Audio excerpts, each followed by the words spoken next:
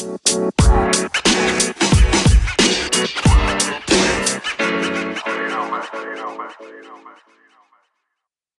since long time.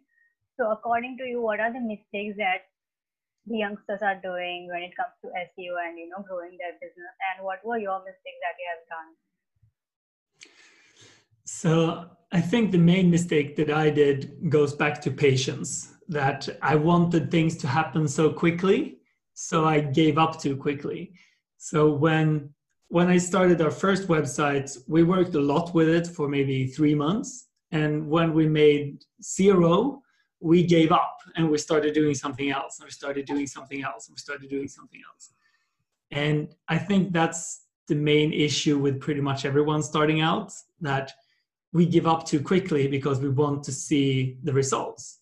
And results are hard. It's going to take a long time. So I think that that's by far the biggest mistake that I did, and that I think others do for the first time in SEO, but in everything else as well.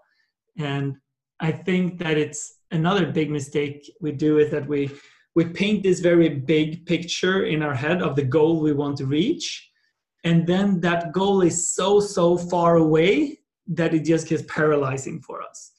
So if you're thinking that, yeah, I want to create a podcast with 10 million listeners, it's going to be bigger than Tim Ferriss and Joe Rogan combined. It's like, that becomes very, very scary. And it becomes a reason not to start. Like, okay, I can never do that. That's impossible. And you just paralyze yourself.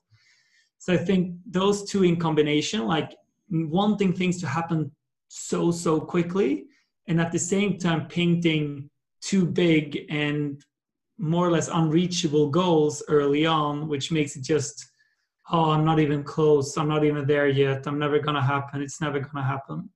So those two are the two first thing that comes to mind. So again, it comes back to the same thing where we talked about, the degree and the certificate.